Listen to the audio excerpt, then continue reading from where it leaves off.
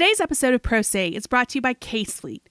What could be more important than knowing the facts of your case inside and out? That's where CaseFleet comes in. CaseFleet's revolutionary and easy-to-use software makes it easy to create a chronology of each case and to track the evidence for each fact. With an intuitive interface, full-text search, and built-in document review, CaseFleet makes fact management easy. Sign up for a 14-day free trial at casefleet.com/law360 and get 10% off your first subscription.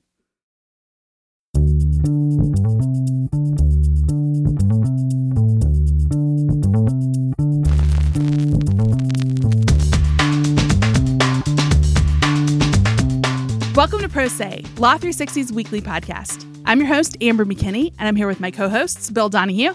Hello. And Alex Lawson. Hi, everyone. How are you guys? Bill, a really tentative hello for a day where I'm immediately going to say Oscars are coming up this weekend, and I'm excited. Are they, though? If a tree falls in the forest kind of thing with the Oscars this year. Is it the Oscars? I don't know. Let me explain why I'm excited. I am a big movie buff. We all are on this show. Yeah. But I usually watch all of the Best Picture nominated movies as part of a girls' weekend I do every year. And we do it marathon style at an AMC theater. Right. We're usually in DC for this. And we watch them all in 24 hours. So the logistics of which have mystified Alex and I for I love it. It's like a years, slumber party with movies. Yeah. But what has happened this year because of COVID is that's canceled. Right. And at first I was sad about it. Still am. But it's given me this new opportunity where I can talk about any of these movies this year because I've actually seen them well in advance instead of just the day before.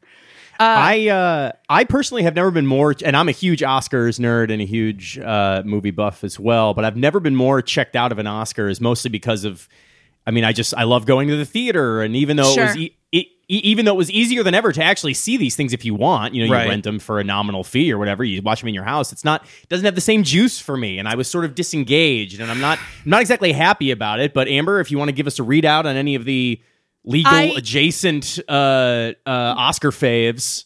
Yeah, I can start by saying I do think it was a pretty good year for movies, all things considered. I mean, people really wondered, what in the world would even be nominated in this very strange year we've all just lived through. But no, good movies this time. And there are some legal connections. There was Trial of the Chicago 7, which is an Aaron Sorkin movie. If you've ever seen anything by Aaron Sorkin before, you have basically seen this movie. But that they're good. I mean, they're always pretty good. And this was no exception. Sacha Baron Cohen, very good in it. See, I was too busy to watch any of the Oscar movies this year because I was just watching the film Cocktail and live texting it to Alex about it. So gotta have priorities. Snubbed. That feels Cocktail roundly snubbed at the '86 Oscars. We don't have to relitigate that now. All right. I might be off. But anyway, we're all looking forward to that show, and we're looking forward to this show. You guys want to talk about what's on the menu today? Yeah, obviously the biggest news story this week in the world, really, but specifically in legal news, was the conviction of Derek Chauvin for the murder of George Floyd. We had Cara Bayless come back on the show. She, if our listeners recall, was on several weeks ago sort of setting up what to watch in the trial. She watched the whole thing, reported on it top to bottom for Law 360. So we had her come back on and really break down how the prosecution won. Really interesting chat.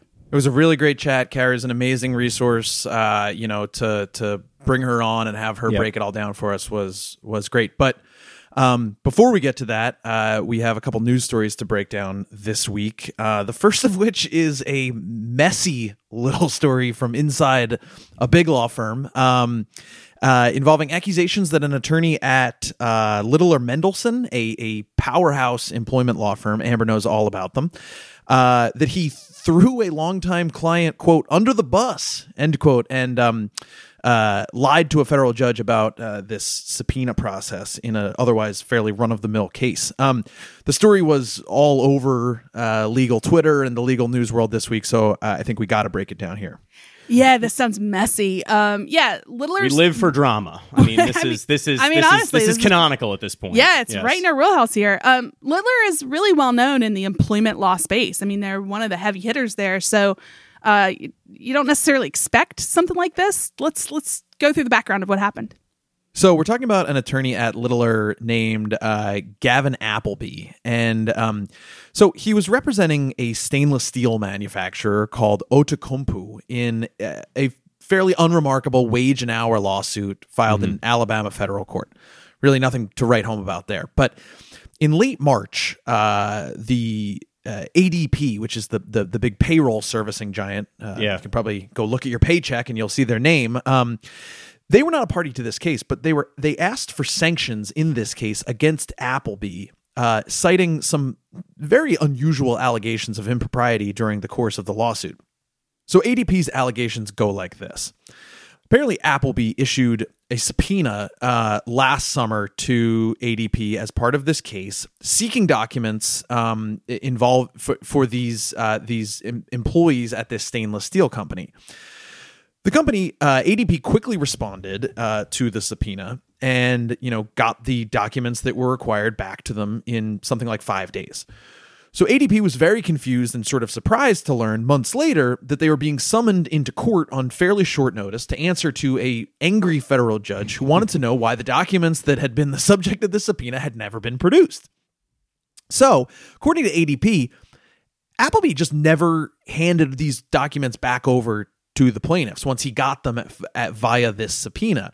And when the judge got angry and set a show cause hearing for why, to figure out why ADP hadn't apparently turned over these documents, Appleby didn't tell ADP about it until just before, which then forced them to then miss that hearing, which further angered the judge. And the real kicker here, which I think is why it gained so much traction in the legal world, was that ADP was a client of Littler in other cases. They were a big client. I mean, if you're a wage and hour law firm, you're going to deal with somebody like ADP quite a bit. So the company said it was, quote, shocked, unquote, to learn that its own attorney had done this, subjecting it to potential contempt of court sanctions. The quote from ADP: defense counsel threw their client, ADP, under the bus by misrepresenting to the court, both verbally and in writing, that ADP had never responded to the subpoena. These misrepresentations led the court to believe that ADP never bothered to respond at all to the subpoena. I mean, you got to be responding to subpoenas. I am not an employment lawyer. I don't pretend to be one. Amber knows much more about it than I do. But, these are sort of basic obligations, and the company is very obviously angry about it. What did the judge have to say? So this week, the judge got around to dealing with this issue, and a judge by the name of Jeffrey Beaverstock, a federal judge in Alabama, he agreed that sanctions against Appleby were in order here. He issued a ruling that said in its motion, ADP, quote, accurately sets out underlying misconduct justifying an award. So basically everything that ADP had said, that had accurately laid out something that was sanctionable. He's like, they said you threw him under the bus, and that looks good to me, the judge. So tough draw for Littler there. Yeah. I mean, I think what's interesting is that the judge noted that Littler hadn't really opposed the motion, hadn't really fought back. Yeah. And instead, quite the opposite. They had reached out directly to ADP and had offered to pay them more than $63,000 in attorney's fees and costs that ADP had spent dealing with this entire debacle.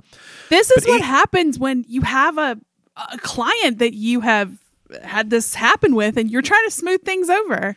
Amber probably had a client. But so ADP apparently declined to withdraw the motion for sanctions. An attorney for the company told our reporter Andrew Strickler, who has been covering this for us, that the company, quote, wanted to be vindicated in an order where the judge would confirm ADP didn't do anything wrong, end quote. So one last thing, on top of the whole fiasco costing Littler, all this money, and as I just sort of, lightly alluded to, probably as a client, it's probably going to lose their client, the current case, this wage and hour case, where all of this is taking place. Judge Beaverstock apparently indicated during a hearing that he might even consider issuing a default judgment for these plaintiffs who had sued this stainless steel company as a result of this whole mess. So really just a trifecta of bad results for Littler. Yeah, we often on this show talk about sort of low points in various attorneys' careers. Seems like a real bad run for Appleby. Do we know what's gone on with him? So it appears that he no longer works at Littler. The coverage has been cagey, but what we do know is that his name and bio page have been removed from their website. A spokesperson told us that the firm does not comment on personnel matters. They filed a document in the case, sort of, apologizing to a certain extent about how this had happened and that it was an individual attorney. I will say, from at least from court filings, from ADP's accusations, it doesn't appear to be his first disciplinary issue. Appleby, in its motion, ADP claimed that he had been previously sanctioned multiple times in another case for, quote, withholding documents, causing inexcusable delay, and repeatedly thwarting a plaintiff's discovery efforts. So, if this wasn't the first time, maybe that factored into it. One last thing, and I'll get us out on this, is that we're now it's sort of a Russian doll story here. We're now in a kerfuffle over who will replace Littler in this case. The defendant is trying to substitute new attorneys into the case. And it's so bizarre that I was reading the docket and I couldn't believe what I was reading. They're trying to hire the same law firm where Judge Beaverstock, who I mentioned before, is overseeing the case, the same firm where he worked until 2017 when he was appointed to the bench by President Trump. The plaintiffs have filed a motion saying that would obviously raise all sorts of recusal issues for this case if the judge overseeing it is now, that his former law firm is now in the case. They questioned the motives for why they were then seeking to hire the attorneys where the judge used to work. It's just a very strange sort of, extra chapter on what was already a strange and messy story. Next up, I want to zoom out a little bit on a sort of news item that is from last week. Actually, as people probably heard, the infamous Wall Street fraudster criminal Bernie Madoff passed away in prison last week, and a lot of ink was spilled about this legacy of unprecedented financial misdeeds and fraud that left many of his clients in financial ruin. But we had a lot of interesting coverage on the site last week about the sort of long shadow that Madoff casts, specifically in the legal and compliance world, especially for white-collar attorneys. Basically, the broker's sort of year-long Ponzi scheme proved to really be kind of a sea change for federal regulators as they, as they monitor sort of investment brokers and that whole part of Wall Street. And also, there's a very long-running legal fight to reclaim profits that were lost to Madoff scams that just kind of is trudging on even to this day. So there's a couple different tendrils to sort out here. Yeah, this feels like a blast from the past a little bit to be reflecting on sort of the legacy of this guy. And it has been a while, so all this is distilled down to in my brain, and maybe for just the consensus of what the world remembers about him, is just notorious scammer that, ripped off a bunch of people. I don't really remember the actual ins and outs of what he did, so maybe we need to catch up here.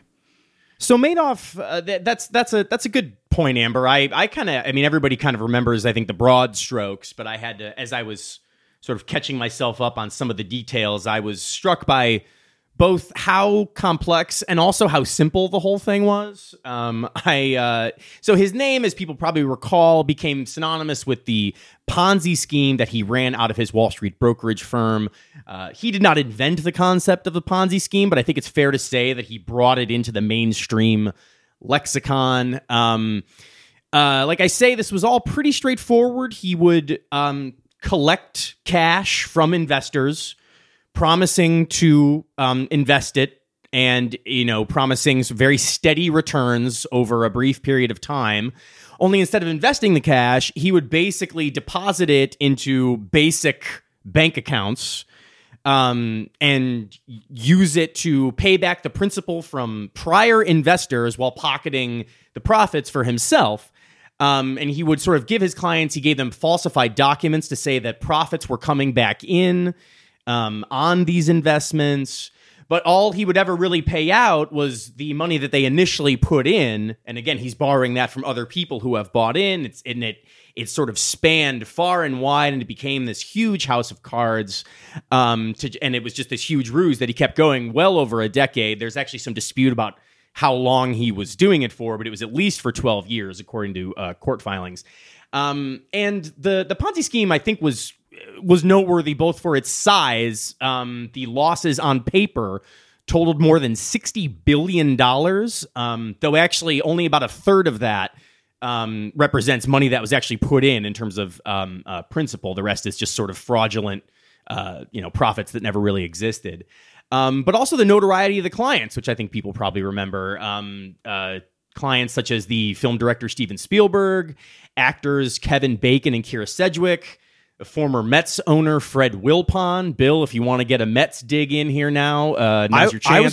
I was gonna make a joke about 6 degrees of Kevin Bacon, but I'd be happy to talk about the Mets. No, keep going though. Yeah. Well, anyway, this went on for many years, and it basically got uncovered by the 2008 financial crisis, where people were trying to extract all the capital they ever could, and this included the profits they thought they were raking in off these Madoff investments. Come to find out, of course, there are no profits because there were never any investments made. Madoff eventually confessed to both of his sons in 2008 that the whole thing is an enormous lie, huge fraud. They turn him into law enforcement. Madoff eventually pleads guilty to a bunch of fraud charges. He was sentenced to 150 years in prison. This is mostly a symbolic sentence. It's life in prison. He was actually denied an early release last year, and he died of kidney disease last week. He was 82 years old. And I didn't want to gloss over here. We were kind of just speaking, glibly about these super wealthy clients who got ripped off. But the scam really roped in investors of all sorts and of all levels of wealth, many of whom had their entire livelihoods wiped out by the fraud. There are also at least 3 suicides linked to the Madoff scam, including that of his own son, Mark, who committed suicide 2 years after he confessed. So the fallout was pretty far and wide. So you've ably laid out what he did and what all went down. But you mentioned at the up top a little bit about, analyzing the legacy of the Madoff scandal, crime, whatever you want to call it, from the perspective of securities regulations. So tell us a little bit about that. Yeah, so we had a bunch of good stories on this on the site that I'll just sort of give the broad strokes of here. The first is just an examination of the impact on federal enforcement of financial crimes. Madoff's scam went on for, like I say, well over a decade. It's not all that complicated. And in addition to causing ruin for all these investors, perhaps a second-order concern, but of interest to our listeners, I think, is that it's a huge black eye for regulators like the Securities and Exchange Commission and the Financial Industry Regulatory Authority. Really missed that one. Yeah, right. I mean, it was so blatant and it was so simple. And there were some red flags raised, which we'll talk about in a second. There was a piece by Dean Seal and Al Barbarino, who are two of who cover securities for us. And they talked to a bunch of former federal attorneys who lay out the changes that were made by the SEC. This includes basically a wholesale reorganization of its enforcement division, and just because of the Madoff thing. This included there were 2 new divisions created, one for market abuse, one for asset management, which obviously touch on these issues. The SEC also, in the wake of the scandal, put new rules in place that required financial advisors like Madoff to retain an independent auditor, basically, like a public accountant, that would conduct annual surprise audits to sort of verify that client assets actually existed, which is a crucial question in the Madoff case. The agency also gave a big sort of overhaul to its whistleblower and tips systems. There were pleas from aggrieved Madoff investors very early on in the scandal, in the scheme, that basically fell on deaf ears. Madoff had a lot of clout. He was a former NASDAQ chairman. He was a real Wall Street sort of lifer. And he is perceived, with the benefit of hindsight, he's kind of perceived to just have been so institutionally trusted that no one really paid attention to it, which, as you say, is just a huge black eye. That story quotes Al and Dean's story quotes a former SEC attorney who pretty neatly assessed the post-Madoff reforms as such. Quote, "It's almost hard to overstate the impact that Madoff had on the SEC's reaction from both a rulemaking response and enforcement response. With the requirements put in place through rulemaking since the Madoff case, a corrupt investment advisor or broker-dealer wouldn't be able to do this in the same way." So these are, that's the end of the quote. These are reforms that were specifically engineered to stop this exact problem because it was a huge, huge embarrassment for the regulators. Yeah, I think it's really interesting to see the big picture of what the fallout of this scandal was in terms of enforcement.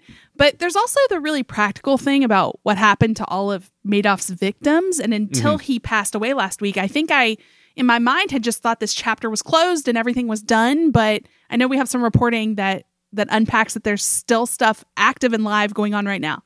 Yeah. Well, our own Andrew Strickler is really the MVP here. He was all over the Littler case as Bill laid out, and he broke down the sort of broader, for lack of a better phrase, the Madoff fraud recovery effort. Really interesting story, and that continues to this day. Amber, like you say, I mean, it's obviously we're a decade removed from him pleading guilty, but that is still unsettled. The justice system doesn't always move so swiftly in this regard, especially when there are thousands of aggrieved former clients here. As of today, there are hundreds of Madoff-related actions that are still open in federal bankruptcy courts. There are others that are pending at the Second Circuit or in international courts. There was a lot of overseas investment involved.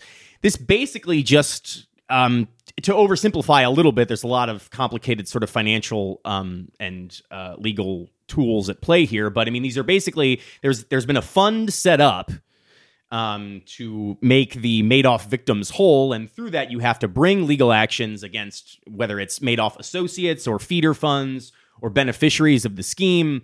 But there's whole sort of legal processes you have to walk through, and it takes quite a long time as that's why we're still talking about it.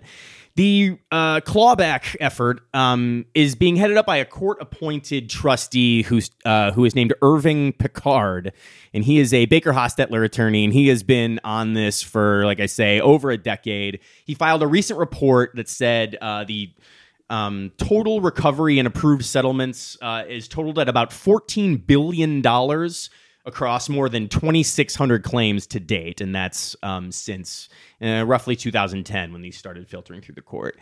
So like I say, we're at about 14.4 billion paid out. The total value of allowed claims in the Madoff Recovery Fund is a shade over 19 billion. So we're closer. We're sort of nearing the cap of that fund. We're closer to the end than the beginning. A significant chunk of that is tied up in a batch of about 82 cases totaling $3.8 billion that are still pending right now. Also, interestingly, this is probably just of interest to the people who really track the industry. Baker Hostetler, who Picard works for, has collected more than $1.2 billion in fees just on clawback work. Thought that was pretty interesting. That's a good business to get into. I was going to say it's good work if you can get it. I guess, yeah. So yeah, I mean, it's I'm giving a broad overview here. If you're interested in this, definitely read Andrew's story for a more fulsome look at it. He's got good graphics in there as to what the clawback effort looks like. Picard himself, as the trustee, issued a statement after Madoff passed, just sort of generally committing to continue the work. He said, quote, "The pain experienced by the victims of Mr. Madoff's fraud is not diminished by his death, nor is our work on behalf of his victims finished. My legal team and I are committed to continuing to identify and recover Mr. Madoff's stolen funds and return them to their rightful owners." So this is just, part of a long shadow that a, unchecked financial scheme can cast because people are still sort of battling to make themselves whole many, many years later.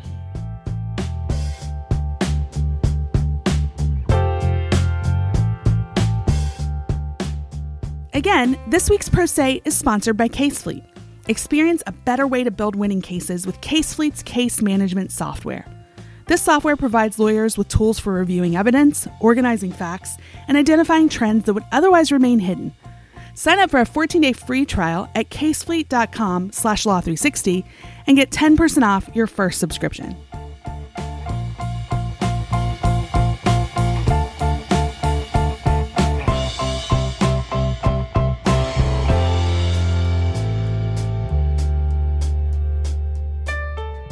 On Tuesday afternoon, a jury found former police officer Derek Chauvin guilty of the murder of George Floyd.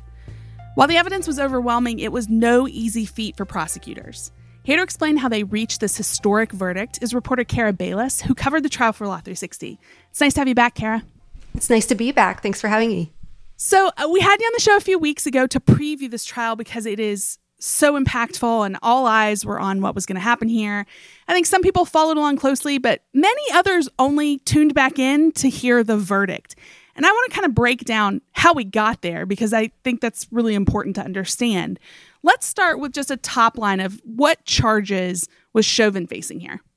Sure. So way back in May, days after George Floyd was killed, there was a complaint brought with two charges, and that was brought by local prosecutors. And so that was for second-degree manslaughter and third-degree murder. When the Attorney General's office took over the case, they added the weightier charge of second-degree murder, which carries up to a 40-year sentence. And that was always going to be the most difficult one to prove because it's under the felony murder rule. So you don't have to show intent to kill, but you do have to show that Chauvin was committing an assault when he was restraining Floyd. So you mentioned difficult to prove. Let's get into what actually had to be proven here. I mean, because to a lot of people, this is a very straightforward case that there was one overwhelming piece of evidence that the whole world saw, but it is much more complicated than that. I mean, I know from reading your reporting that it seemed like there were three things they had to show here, right? That there was that Chauvin's actions were the substantial causal factor in Floyd's death, that the way that the officer was behaving was not the reasonable way that a police officer should behave in that situation, and that, you know, the mindset at the time that he was acting with disregard for human life, so maybe zoom in a little bit on each of those factors and, you know, tell us how the prosecution went about ultimately successfully proving those. Sure. So the first one I would say would be causation, right? For all three of these charges, prosecutors had to prove that Derek Chauvin caused George Floyd's death. So they brought in a lot of medical experts, pulmonologists, cardiologists, forensic pathologists. And maybe the most important was the pulmonologist, Dr. Martin Tobin. He literally wrote the book on the mechanics of breathing. And he took the jury through a lot of really technical stuff about lung volume and how lying on your stomach with your hands behind your back and weight on your chest and neck restricts your ability to breathe, which might seem obvious, but he went into the physics of it. He would sort of untie his tie and sort of show jurors the anatomy of the throat. And so, you know, he went into a lot of technical detail, but really sort of the takeaway point that he made that I think was very important was that even a healthy person put in this position for this long would have died under these circumstances. And that was important, right? Because the defense had actually been arguing that, you know, there were drugs in George Floyd's system, that maybe it was even just some exhaust from a car could have contributed. Like, they had a lot of alternate explanations. Exactly. Yeah. And that's the defense's job, is to sow those seeds of doubt. But the prosecution really wanted to show that this would have happened even if, you know, George Floyd had heart conditions, even if he had a perfectly healthy heart, this would still have killed him. So that's causation that we mentioned. Let's pivot to the way that a police officer is supposed to behave in this kind of situation, because there was a lot of testimony about that. Yeah. So jurors learned about this 1989 Supreme Court case called Graham versus Connor, which talks about what a reasonable officer would do. It kind of sets the standard for use of force in these kinds of cases. And so, you know, I mean, it's supposed to be an objective standard, but it's very fluid. The reasonable officer is kind of like this archetype, and everybody kind of has a different opinion about what he would do under the circumstances. Sure. So the prosecution called in a lot of expert witnesses and Minneapolis Police Department officials. A lot of Chauvin's former colleagues testified against him. Even the chief of police testified against him. Are you aware now that the defendant maintained this position on George Floyd for 9 minutes and 29 seconds? I am aware of that. And I believe you testified that force has to be reasonable when it's applied at the beginning and through the entire encounter. Is that right? That is correct. Is what you see in Exhibit 17, in your opinion, within Minneapolis Police Departmental Policy 5-300 authorizing the use of reasonable force? It is not. And why not? It has to be objectively reasonable. We have to take into account the circumstances, information, the threat to the officer, the threat to others, and the severity of that. So that is not part of our policy. That is not what we teach. Yeah, it's a really big deal to hear from that chief of police speaking there. But I know we had a lot of cops and people in the department that testified. One of the things the chief of police just mentioned was training. And I know that was a big pivot point in what was being proved here. So what can you tell us about the testimony around how Chauvin was trained?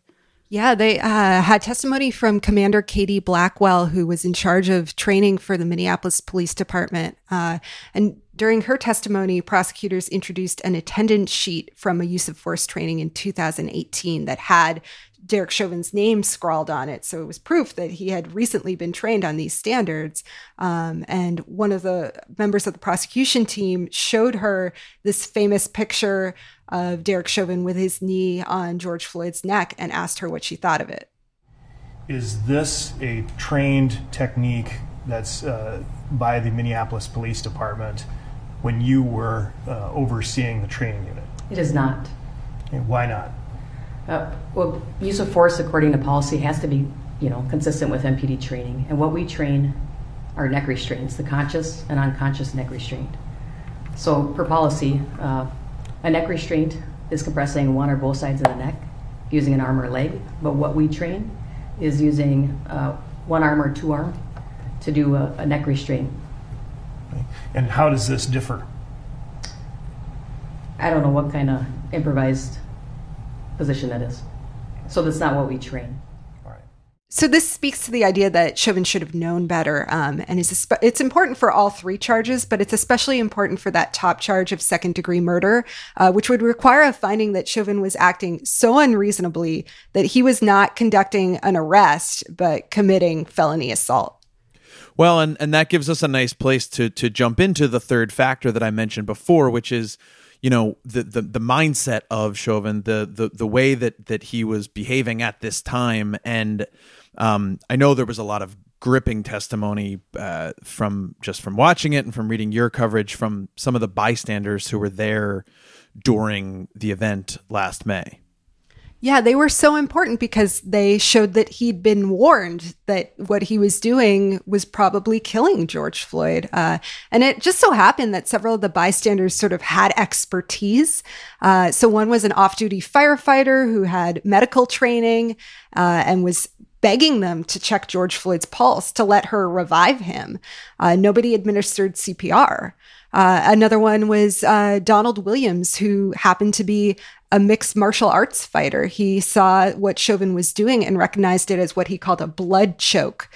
He noted that Chauvin kept doing what he called a shimmy, where he'd dig his knee into George Floyd's neck and move it back and forth to sort of try to collapse the windpipe and restrict breathing further. This is him talking about that. When I first arrived on the scene, Mr. Floyd was vocalizing his sorriness and his pain and his distress that he was going through. The more that the knee was blocked on his neck and shimmies were going on, the more you seen Floyd fade away and slowly fade away, and like the fish in a bag, you seen his eyes slowly, pale out and again slowly roll to the back of his eyes. And he, so this is what I seen, this is what I heard, and that's how, what it was. Like, he was going through distress because of the knee, and he vocalized it, that I can't breathe, I need to get up, and I'm sorry. And he'd gone fishing with his son earlier that day. So the reason he mentions a fish in a bag was he was reminded of the fish sort of drowning on air when he watched George Floyd gasping for air. Yeah, I mean, we have a lot of evidence here. It's really hard to hear from all of the bystanders. Some of the most compelling stuff, at least it was to me, in watching this trial unfold. But it wasn't just that. I mean, we also had the video itself, right? Right. Yeah. I mean, that was so important. And not only the bystander video, but the police body worn cameras picked up on things that I hadn't noticed in the bystander video. There's a point where, I mean, in all the videos, you can hear George Floyd warning Chauvin that he's killing him. He says, "I can't breathe," 27 times by prosecutors' count. But you can also on the body camera hear Floyd saying, my stomach hurts, my neck hurts, everything hurts. And for every complaint, you hear Chauvin saying, and it's kind of shows, he was acknowledging that he heard him. But prosecutors said it also showed real indifference for human life. So all of this evidence that we've just walked through, all of this testimony, it obviously added up to a conviction on all three charges this week. Do you have a sense, and we can get you out on this, but do you have a sense that was the overwhelming amount of evidence here, was that really sort of what drove this? And it's an outlier case. It's not a typical sort of way that a case like this will go, or is there something we can glean from this for future cases involving police brutality? Because something Amber and I have and Alex have talked a lot about on this show is that you don't see a lot of outcomes like this in cases involving killings by police. Yeah, Kara, we're hoping that the answer here isn't that you have to have a whole cadre of medical experts, videos from body cameras and bystander testimony, other cops all saying it was wrong. I mean, there just seems to be so much in this one. What lessons can we take from that? Because every case isn't going to present this way. Yeah, that's true. And I mean, it was especially, I think some would say, egregious because it went on for so long. It wasn't a split-second decision. It was famously 9 minutes and 29 seconds. Right. I think that something that struck me about the way prosecutors approached this case is that you could tell they were just thinking about every element of every charge all the way through. And there were some really effective moments in cross-examination where they would sort of bring in an element that they hadn't been getting at originally, but sort of saw the opportunity and grabbed it and brought it in. There was a moment when Jerry Blackwell, one of the attorneys working pro bono for the prosecution, was cross-examining the medical expert for the defense, who had claimed that this was a sudden cardiac event. And Blackwell asked him, well, when did that occur? When was this sudden death? And he said, well, I can't pinpoint it because it's very hard to calculate time of death, because even after someone goes into cardiac arrest, they can be revived. And at that point, Blackwell said, oh, well, so when George Floyd went into cardiac arrest, could he have been revived? And the doctor had to admit that he could have been. And Blackwell said, well, do you think he should have been? And, as a medical doctor, he had to say, of course, aid should have been administered once he no longer had a pulse. So that, they seized those moments really expertly. I think that, like Amber pointed out, the evidence was overwhelming. The prosecution had a really strong case here. But I mean, I will say the use of police-worn body cameras, it was a technology that a decade ago was fairly rare. They're becoming more and more common now, thanks to sort of the last iteration of police reforms. And I think that's tremendously important evidence in these kinds of cases. But I will say, I think that the hope with these police-worn body cameras was that there would be fewer of these cases. And just in the last few weeks, we've seen headlines about police shootings in Chicago and Columbus, and just a few miles away from the courthouse in Minneapolis. And all the victims there were people of color, which, race was carefully avoided at trial in this case, but it's certainly a part of the larger conversation about this case. I do think that this case offers a lot of interesting insight into how to prove these cases, but I think that everyone just wishes that there were fewer of them. Yeah, I think we can all agree we wish there were fewer of these coming through the legal system, but I think we're going to see many more in the days, weeks, years to come, possibly. So it's been very helpful for you to explain exactly how they can be proven. Thanks a lot for breaking it all down for us. Thank you for having me. Thanks, Kara.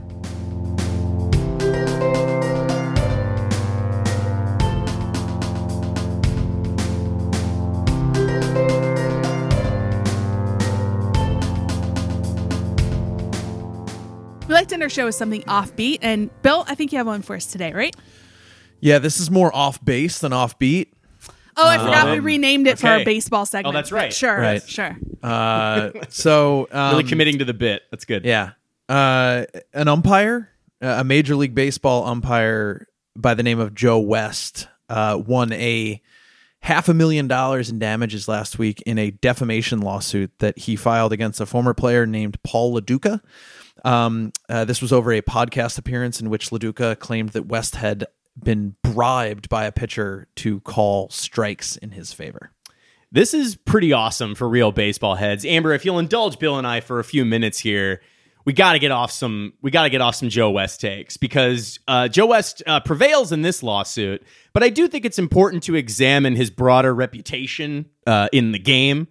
Bill, I mean, how would you summarize that for if there are any non-baseball fans listening? It's very rare that like officials or umpires gain notoriety for any reason, but he is an exception. Yeah, he's something of a villain, or like a WWE heel or whatever. He's known as being a guy who is going to get into a lot of arguments with people.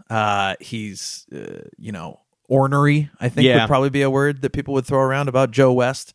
Sort of an instigator presence. Yes. And so I think when someone hears Joe West sued someone for defamation, I think a person who watches a lot of baseball sort of giggles to themselves. Yeah, and not to belabor the point here, but I think just to give the people a taste of what we're talking about, I want to defer to the sage words of former White Sox play-by-play announcer Ken Hawk Harrelson. I think we have some sound.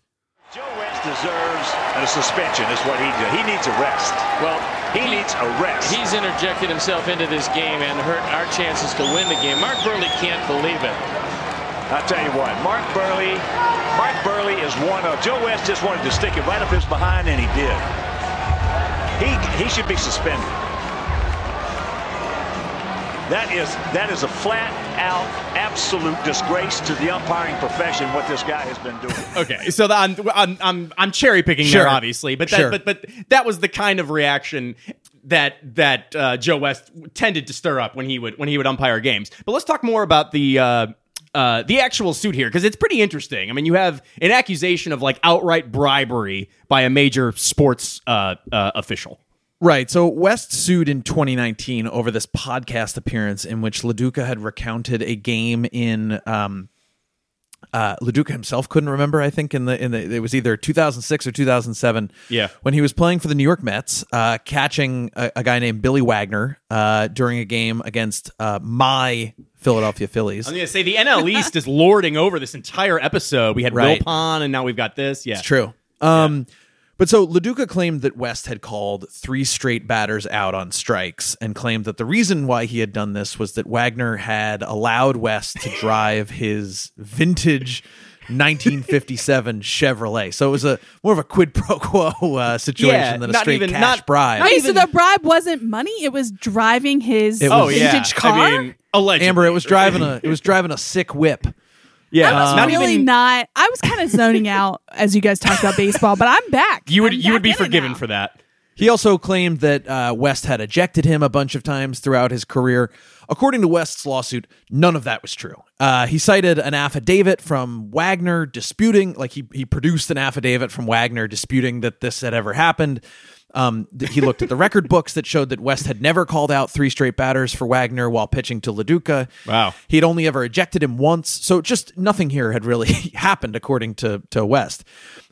Last summer, the judge ruled that Lo Duca had indeed committed defamation here, and he ordered more proceedings to figure out how much he should pay in damages, which is what we got this week.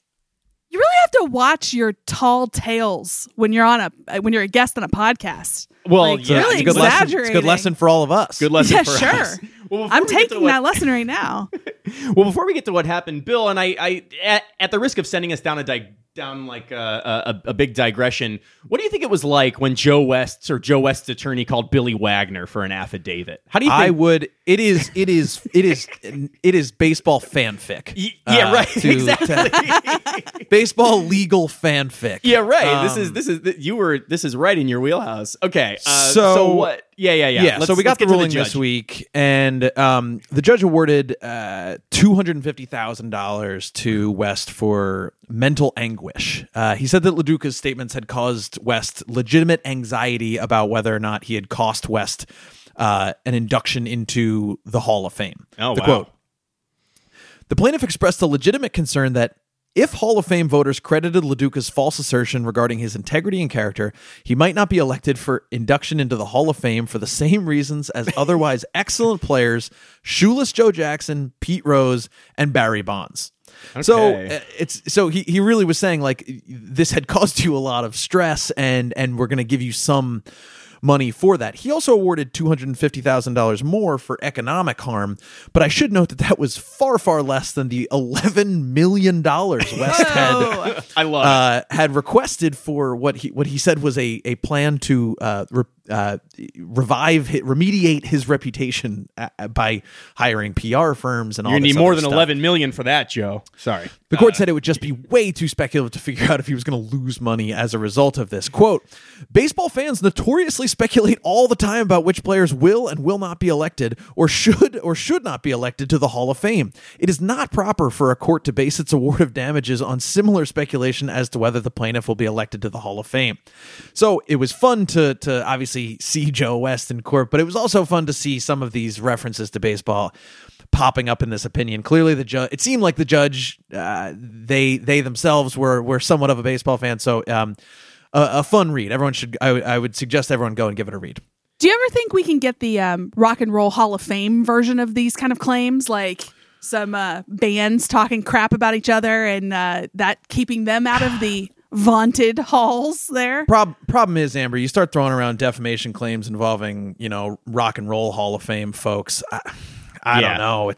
You're really going down a slippery slope there. A lot of stuff went down. Yeah. Well, for the Rock and Roll, I mean, it's cool. Everyone knows, like, a pillar of your Rock and Roll Hall of Fame candidacy is like doing bad stuff and being cool about it. Like, yeah, sure. It was the best part of like You're any cool behind the music I've ever watched. Sure. Yeah, the bad stuff. So I don't know. That seems specious to me, but I don't know. Anyway, Joe West can get back to doing what he does best: speculative balk calls and staring down pitchers. He did suggest in this lawsuit, the opinion said that West intends to retire at the end of this year. So this will be the swan song. Our final year with Joe West. Okay, look forward to that. Well, thanks for bringing that one, guys. I even found it interesting, and it was all baseball. So we've had some real. Yeah, you see. Yeah, we've had some real hits here instead of strikes in our baseball coverage. So way to go! That's you know as good what? As I can I'm do. going to accept it. Wow. Could you tell Hell how yeah. hard I had to think to get to that? Hits too? instead of strikes.